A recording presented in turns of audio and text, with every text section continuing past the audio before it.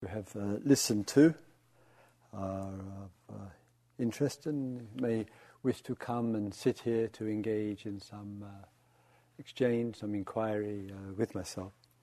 And during the period of time of the inquiry, hopefully for each and every one of us, some insight and understanding emerges, some inspiration, areas to reflect on, since sometimes the voice of the person or persons who is speaking is also a mirror, reflection of our own voice and of our own concerns in this world. And with the inquiry, any time the person or myself wishes to finish, I just say thank you, and then the inquiry closes. There's a couple of shared minutes for us to have some silence, a little reflection, meditation. I'll say anyone, then another person may wish to come and speak. Sometimes inquiry lasting for a minute or two, or much longer. Just depends what seems useful, beneficial at the time there. Once again, I have the Eye River here for recording. I'll check with you if it's okay for it to be recorded. If it is, marvellous, and if not, fine as well, and just to let me know. In the last inquiry that we had together, it was one gender, and this inquiry is for the other gender. So, there's someone who may wish to come. Please come. You can sit on the cushions if you wish, or just bring the cushion and sit on the edge of the platform here, if that's more comfortable for you, and the loudspeaker is there as well. Yes, anyone, please. Yes, come.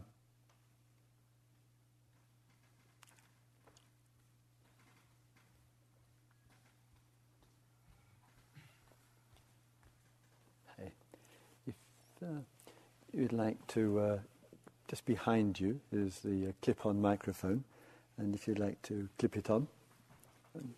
And of course with the recording, that it is okay for a good speaker for it to be recorded, then it's available and publicly available to others and yourself afterwards. And if a person prefers not, no problem at all. It just stays as it is. I don't press the record button. It's fine. Fine, all right. That's right. Yes. My concern is about the Dharma and the violence and the terrorism in the world today. Good. Yes. Yes, please. When Important. I come here, I feel very safe. Mm-hmm. And sure enough, I'm able to open my heart and to be caring and much wiser about myself and about my interactions here. Yes. And I'm able to take that home and do a sort of a good job also at home with my children, my family, my husband. Lovely. Even my friends. Yes. But when it comes to looking at the world news, that's something completely different. Yeah. In terms of how I feel about it, I feel very frightened. Yes. I feel that I want to defend myself and my family and my community. Mm-hmm. And I feel that I would be foolish not to be prepared to defend myself. Yes. To the point where I literally think about owning a gun. Mm-hmm. Mm. Because if I feel that if someone wants to hurt me or mine, that I'm going to hurt them first. Mm. And that doesn't square with my understanding of the Dharma, and it doesn't square with what I try to do in my daily life. No. It feels and looks more to me like what the rest of the world is doing, and I'm just very troubled by this. Yeah, yeah. You mentioned at the beginning your concern about the war and terror. What are some of the impressions? What sort of things affect you or touch you or bring about fear? What is it that you... It's not so much the sorts of things that you might think, like getting on an airplane and worrying, I'm going to die on the airplane. No. It's not that. It's watching people suffer for no good reason. I'm Jewish, and I watch what's happened in Israel, and I've watched some of the things Israel has done, and I feel so disturbed for what's happened to them, that country, and those people, Palestinians and Jews alike. Mm-hmm. And I see, and yet, in my guts, if I looked up and I saw someone with a bomb who was going to blow up the pizza parlor where my daughter is having pizza, I can't imagine that I wouldn't pull the trigger. I'm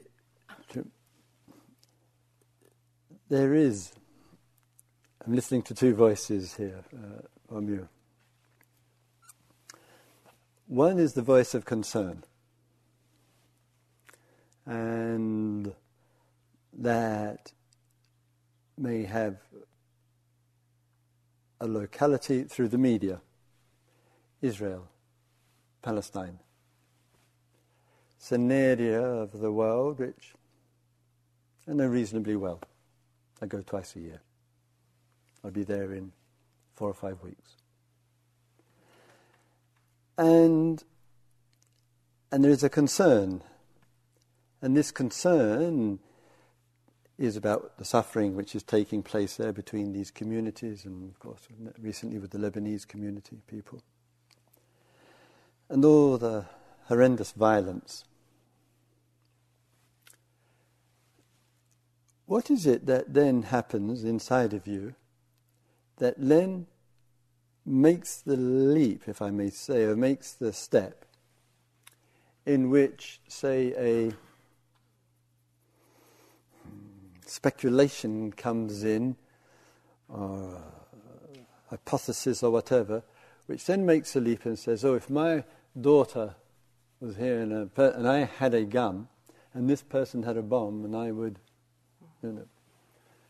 What happens when one goes from concern about something to defense, being identified with the country, the home, thinking about getting a gun, somebody attacking or killing somebody, or possibly... But what's the step from concern about to the latter part of what you just said? What's happening in that jump into that? Well, part of it is just that I see violence spreading everywhere. Mm. And so I jump to violence here at home. All right. Or the violence that the children of this generation, this is my children's generation, yes, are being asked to perform. Mm-hmm. So go slowly, because it's an important point here. There is violence in the world, clearly. We have our connections and our love. You're Jewish. Actually have your connections with your Jewish story and the Jewish history, of course, naturally. But then one's concerned about the violence. But then the mind comes in and says, I'll defend something by shooting somebody. Is that part of the problem or part of the cure? I don't know. I can't go there, because to me, it would be such a chump to let someone take my life or take... I can't see how that could help. It's at the moment. As for the Dharma is concerned with the here and now. Okay. At the moment, there is a leap into the imagination. Yes. It's a leap into an idea. What if? What if? But the what if hasn't happened. what if may never happen. But if one is carrying around the what if, that could get stronger and stronger, and the what if is fear, fueled by fear. You could get a gun. You could imagine somebody is going to... Anything can happen. Anything. Do we have to go from an awareness of this violence and terror that's in the world, which is inflicted by the nation state on people, which is inflicted by the organisation on people? We have to go from that to the what if, because that's what the governments do. That's what the political, violent organisation does. That's what the individual does. What's it going to need? What's going to need to change inside? So that you don't go into the what if. If we don't go in there and do this, etc. If we don't do this, etc. It's all in the what ifs. And in this what if, we mercilessly kill men, women and children, maim, torture, interrogate, destroy lives on the what ifs. And you're caught in it.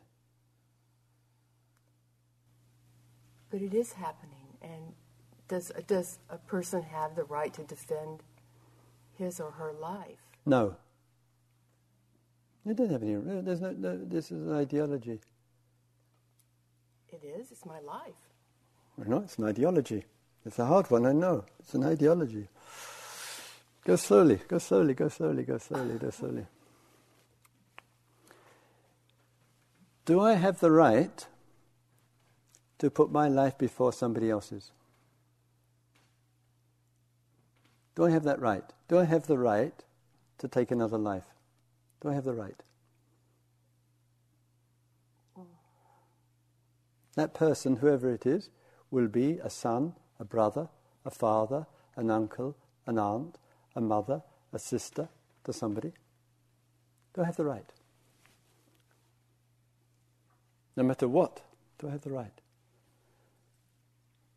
But what about my daughter? I'm a father of a daughter. I'm keeping in mind every word I say to you. Yeah. Do I have the right? Somehow you don't have...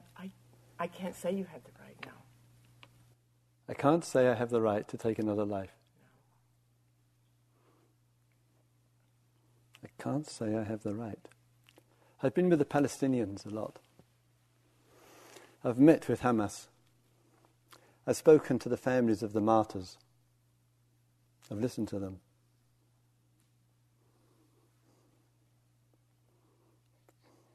What will help?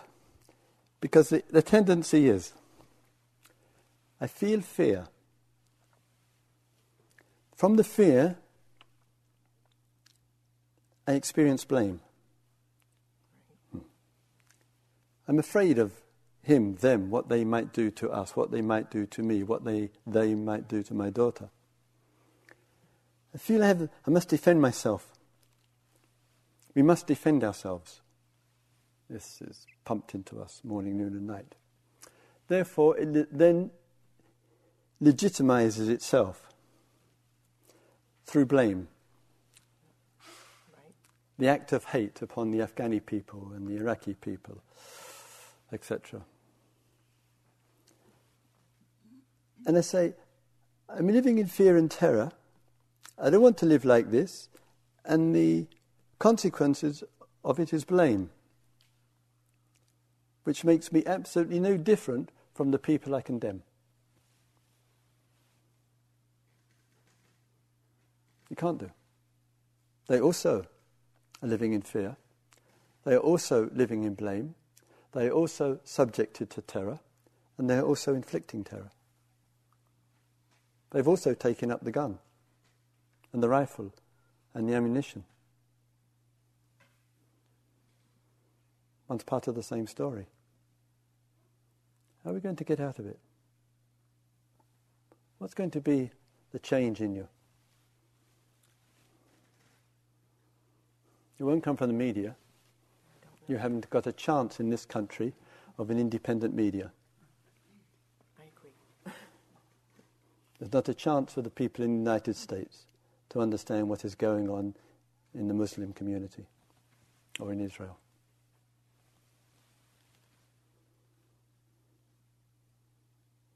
There's no free press in this country. What are you going to do? Because what the press has given you is worry, anxiety, fear, and a movement towards violence by taking up the gun. That's what the media has given you. What are you going to do?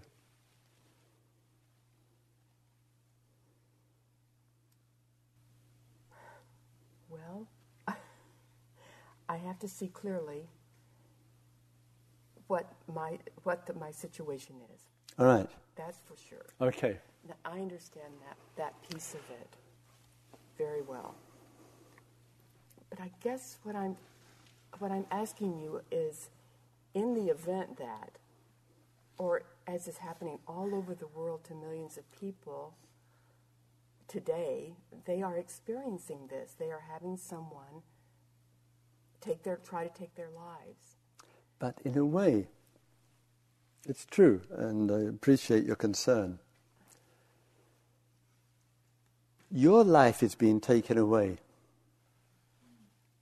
with fear, worry, anxiety, imagination, and living in what-ifs. Already your life is disappearing.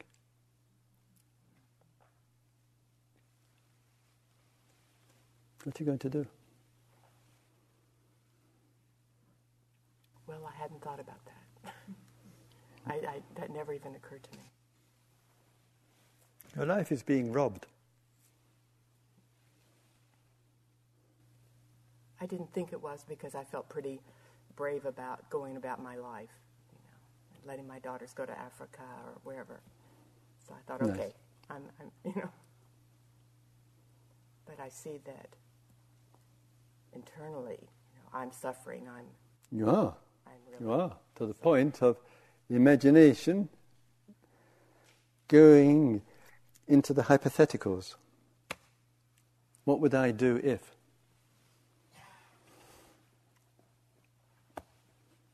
What about Girl Scouts? Be prepared. Be prepared. It's a long time since I heard that.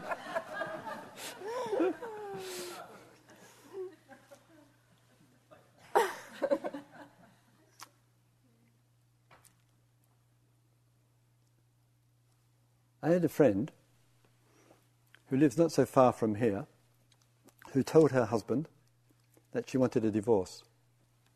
Her husband, for various other reasons, had a gun, legal, legitimate, and there had been a lot of robberies in the area, and he felt he had to defend himself and his property and his wife and himself. So, in a drawer in the bedside table, bottom drawer, he kept a gun, loaded. He told his wife he wanted a divorce. No, sorry, she told him. He had never made any threat, never had any argument, never had got into any rage. But she found that every time he went into the bedroom, there was this anxiety. There was a gun in the bedroom. What do you make of it? You mean before she asked for the divorce? After she asked for the divorce, she said she wished to make a new life. He wasn't happy. He was disappointed. He was hurt. He felt hurt inside. And every time he went to the bedroom, there was a little anxiety. Well, because he had the means to do great harm. Exactly. And she couldn't be sure that he would be in charge of himself. Exactly. At a time like that. Exactly. When we are hurt, we're very vulnerable to blame. I was at ground zero a week ago.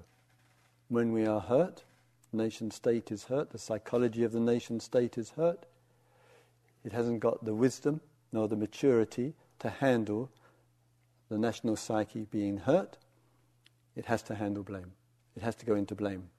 It has to inflict several levels of suffering much higher and greater than what it received. It's the barbarism of the gun. How can we address it differently?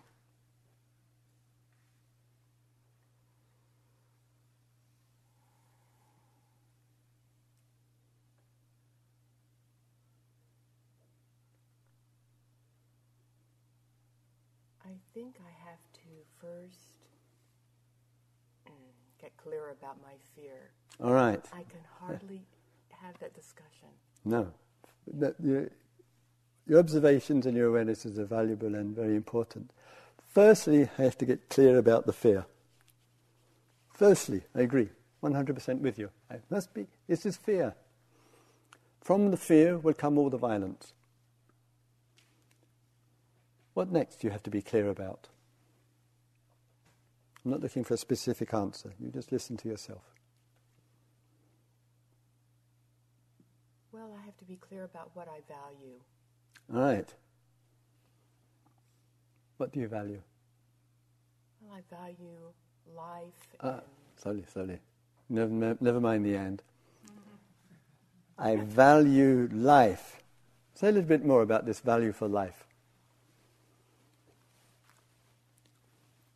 I feel that even though life is difficult in many ways, that I'm so lucky to be alive.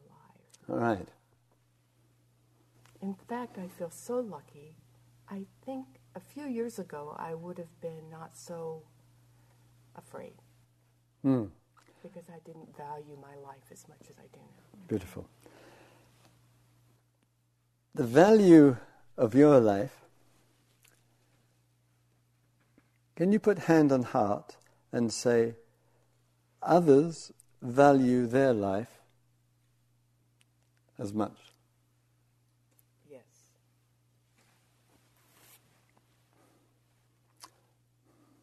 What's your response to the suicide terrorist?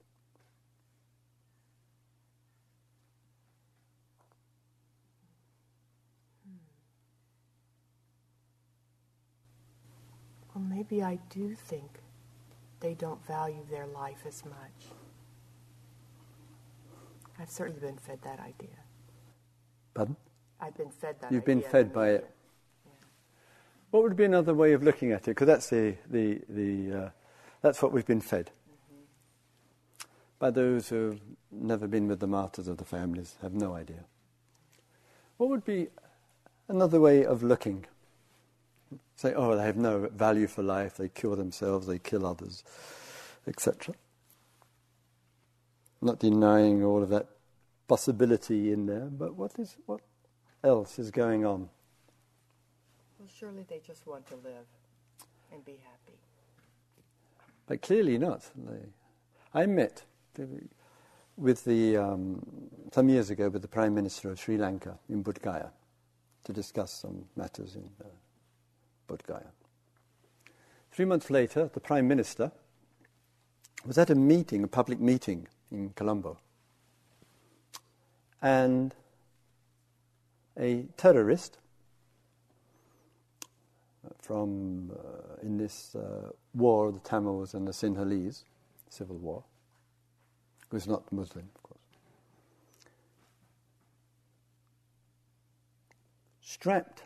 fully strapped with explosives, cycled out of the crowd and cycled towards the Prime Minister and his family and entourage. And the Prime Minister and the family and the entourage and, of course, the suicide terrorists were completely blown to bits. And this was just 3 months after this meeting with him. And they had a hard job to find the bits of the Prime Minister. Only could confirm his death when they found a finger with his wedding ring on it. What might be going on in somebody who does that? What is it that drives somebody to such lengths? You have to understand, not rush to judgment. It's inexcusable. I regard it as absolutely obscene, this acts of terror from the air or from the ground.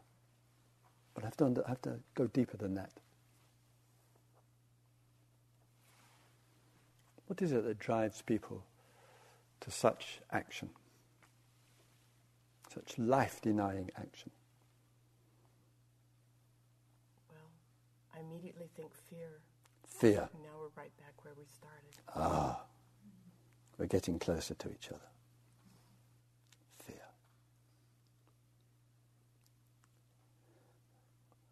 What are those who kill others, whether they are uniformed or ununiformed?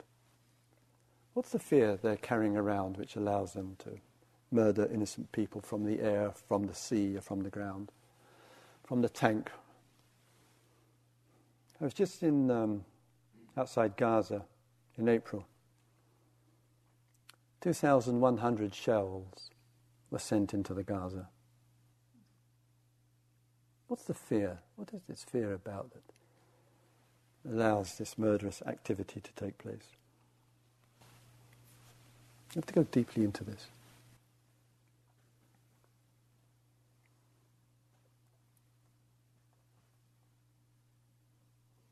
Well, I think it's the fear that this person that you're trying to hurt is going to hurt you. Exactly. And yours. Right. I'm going to hurt them because if I do, that will stop them from hurting me or us. And what's their response? Well, if you're going to do that, I need to hurt you first. Exactly. Exactly. Exactly. Do you want to live like that? No. No, neither do I. I don't want to be part of it. Not in any way whatsoever. It's uncivilized. It's immature.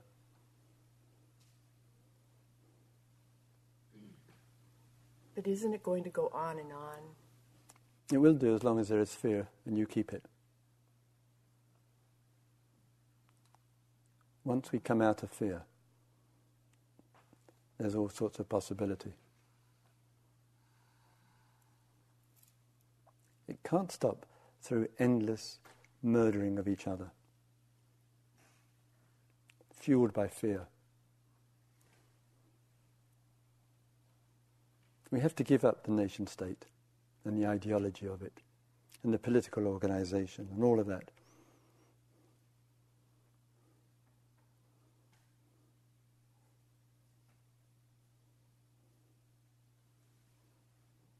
As you said, the first thing is to be aware of the fear.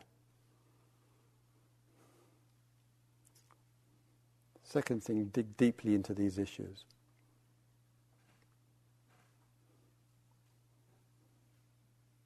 Okay, thank you.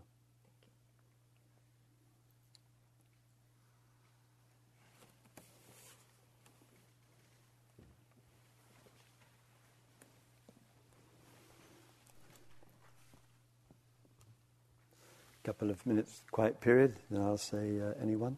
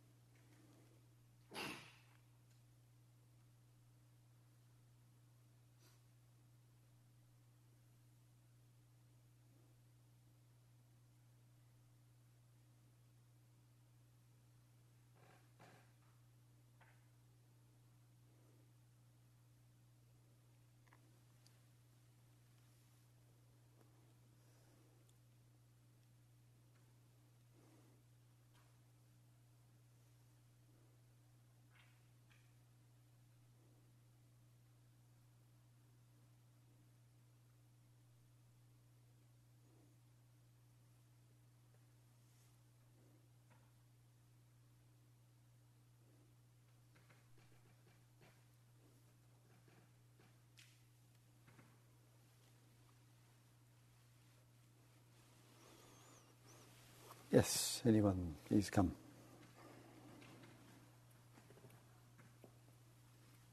Hi.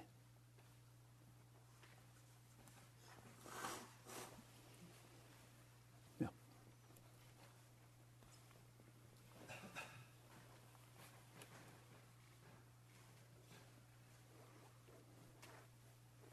With the recording? Yes. Okay. Yes, please.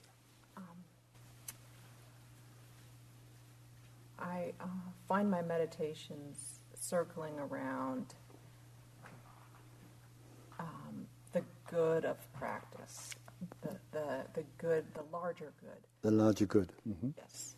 And wondering sometimes if this isn't just one more kind of narcissistic self-soothing, whereby I'm overwhelmed by the world situation, one that I'm fed, but one that I might read about in outside sources and hear about.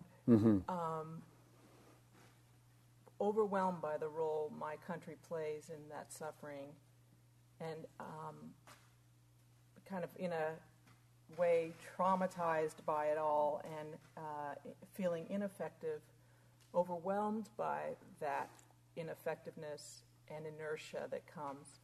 And so I meditate, hoping that something will evolve out of that isn't just more of the same. Yeah. Now, the vulnerability of meditation is that we join a navel-gazing club. No question.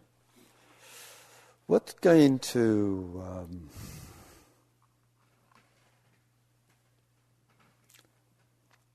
save you from meditative narcissism? There are a few around. What's going to save you from it?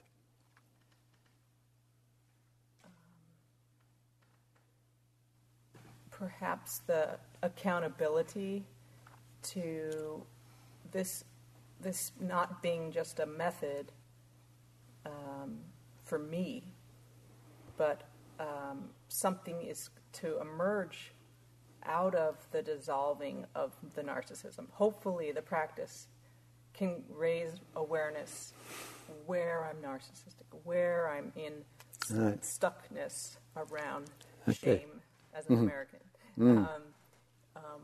Perhaps the awareness can be motivating rather than shame grinding.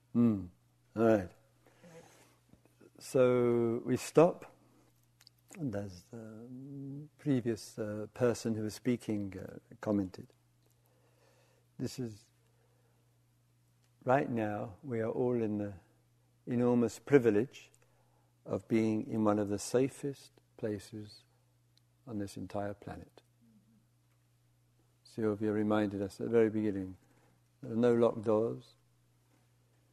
The love and the trust is so powerful and so strong. We barely have to mention ethics. And living in such a loving and supportive environment, and so safe, gives enormous support to each and every one of us. But it's not just to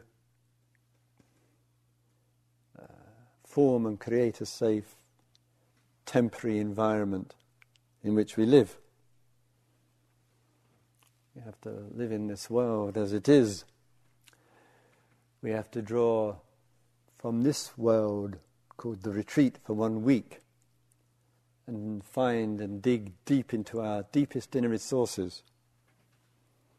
So it's not narcissism, it's not a kind of self-enclosed pleasure and a withdrawal, but in some way or other it's enlightening us. What's enlightening for you about being in the retreat? Difficult question, but why not? I guess the most enlightening moment for me was hearing that there is a danger of narcissism.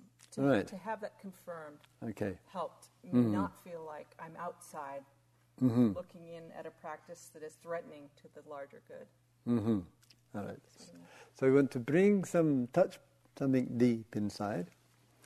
We want to be aware that the self, that means the narcissistic self, can easily find itself, as it were, moving from, what shall we call it, consumer pleasantness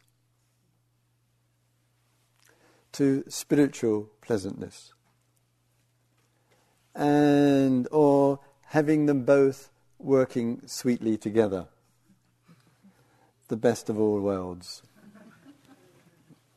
and for some of us the worst. So how are you going to guard against that?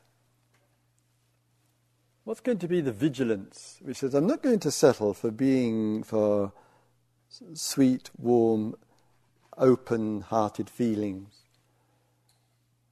and feeling nice about oneself. One's going to say, I'm going to dig deeper than that. What are you going to touch on?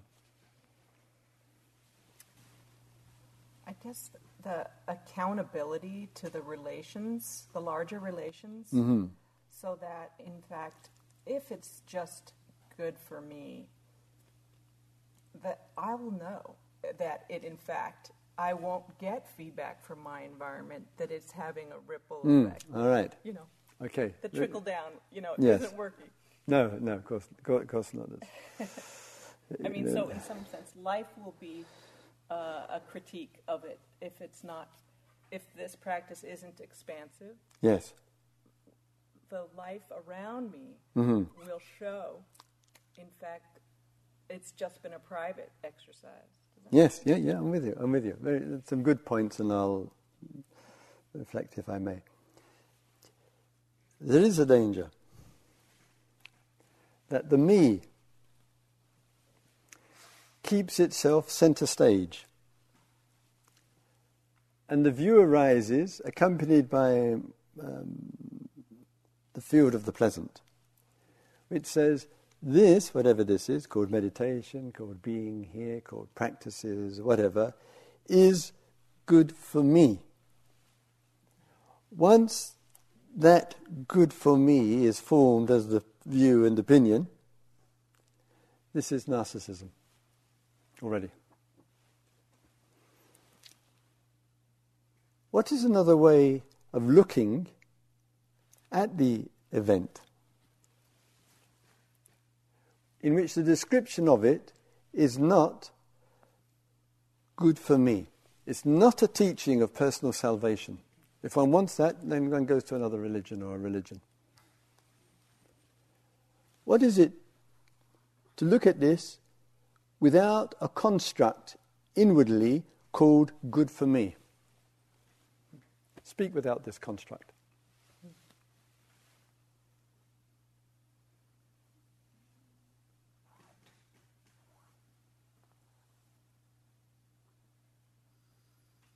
In a sense, I feel like I want to practice to dissolve that motivation.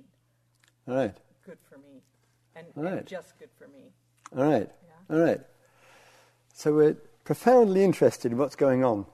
We're profoundly interested in the view, which is the construct which is formed. Easily, all too humanly and appallingly, the good for me construct gets established. Oh, I need to go and retreat, it's good for me. Whatever, I need to meditate, it's good for me. And we're so used to this monotonous, repetitive view. That's okay. Let me have the motivation, or rather more precisely, let there be the motivation, which the process which is taking place, called the retreat, the event, has with it an engagement, and there is no interest in the good for me in it. Therefore, no possibility of narcissism. No possibility for the self. What do you say?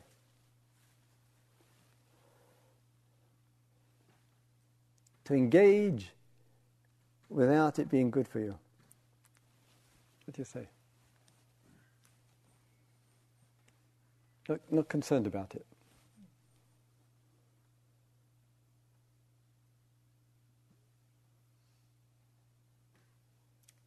So foreign. So foreign. Nice. Good. Good. Yeah. The Buddhist tradition, bless it, 2,500 years has engaged in this polite debate, because the Buddhists are terribly polite, between personal salvation and saving all sentient beings. Back and forth it goes. The Hinayanis and the Mahayanis.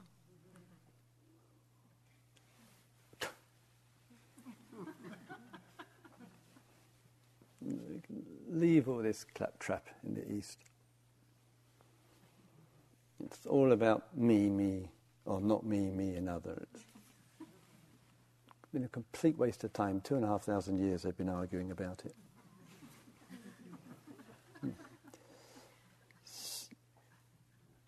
So sometimes something is foreign. It's foreign because the inner life is not used to that kind of apprehension, that kind of exploration. We're used to the centre of life being me, and everything revolving around me. And if we're not, then we're revolving around the other until we get burnt out. What is it to participate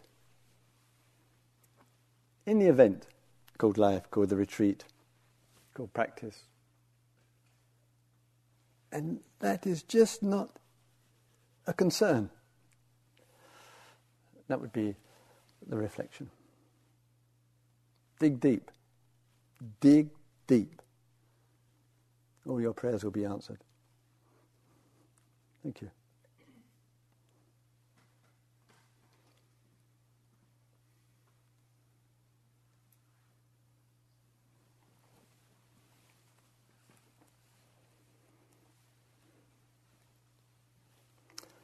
Couple of quiet minutes and I'll give a short reflection.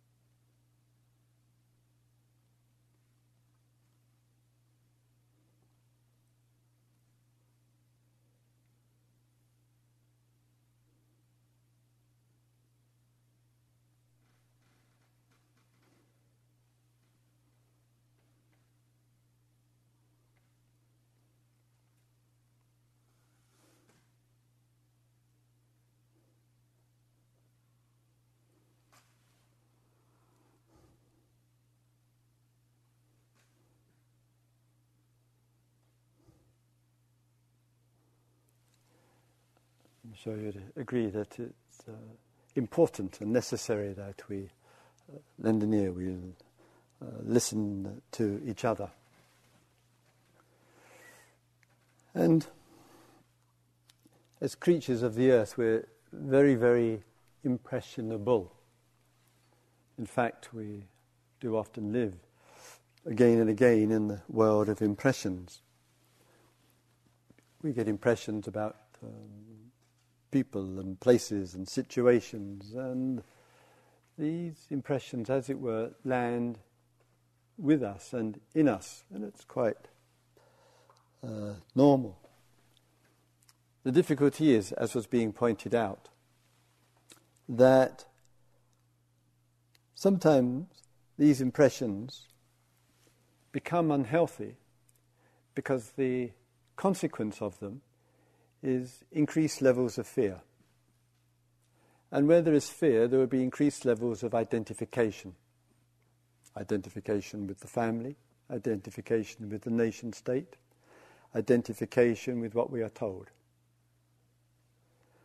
And then the fear reinforces the identification, reinforces the view, and reinforces the notion of the threat and the problem is elsewhere, others.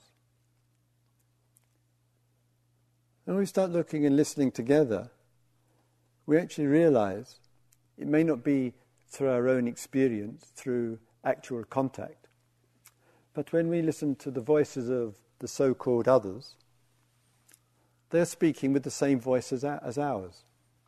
One of fear, anxiety, blame, and the consequences of that. And thus those who are in the greatest differences between them are actually, and tragically, sharing the same voice, fear and blame, and the what-ifs, and if we don't. And Dharma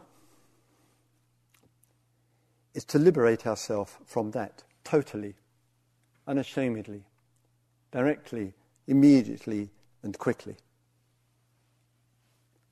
Not in order just to have another view, but in order to actually change this world that we live in, to transform this obscenity and this ugliness which haunts human life, because we're out of that box. We've given up the fear, we've seen through it, we've seen through the identification with the nation state and all the monstrosity that goes along with it.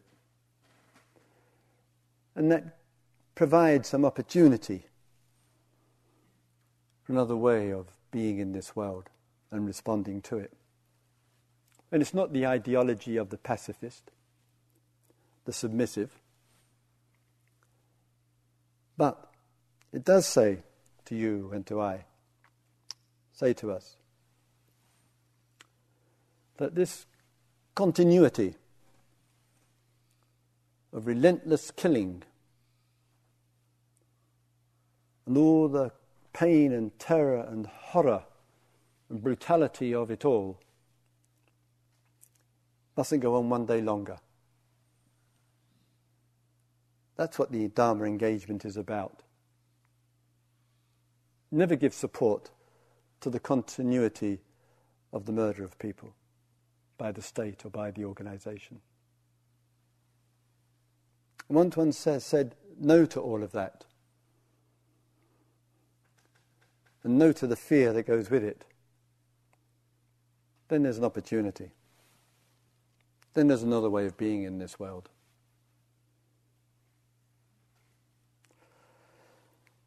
As the person mentioned just here, everything has its edge, has its vulnerability.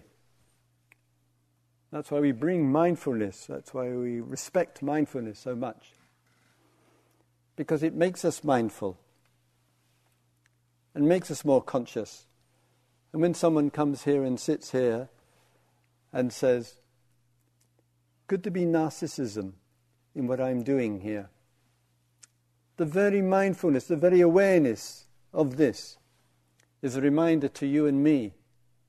Is there any narcissism in all of this? And how might it express itself? Is it expressing itself as good for me? If it is, investigate this idea, good for me. Look at this. There are more important things than life being good for you or good for me. We short sell our existence if we think that's what life is about. So we leave no stone unturned. And it's a challenge, it's a vigorous challenge. But it's the challenge which wakes us up.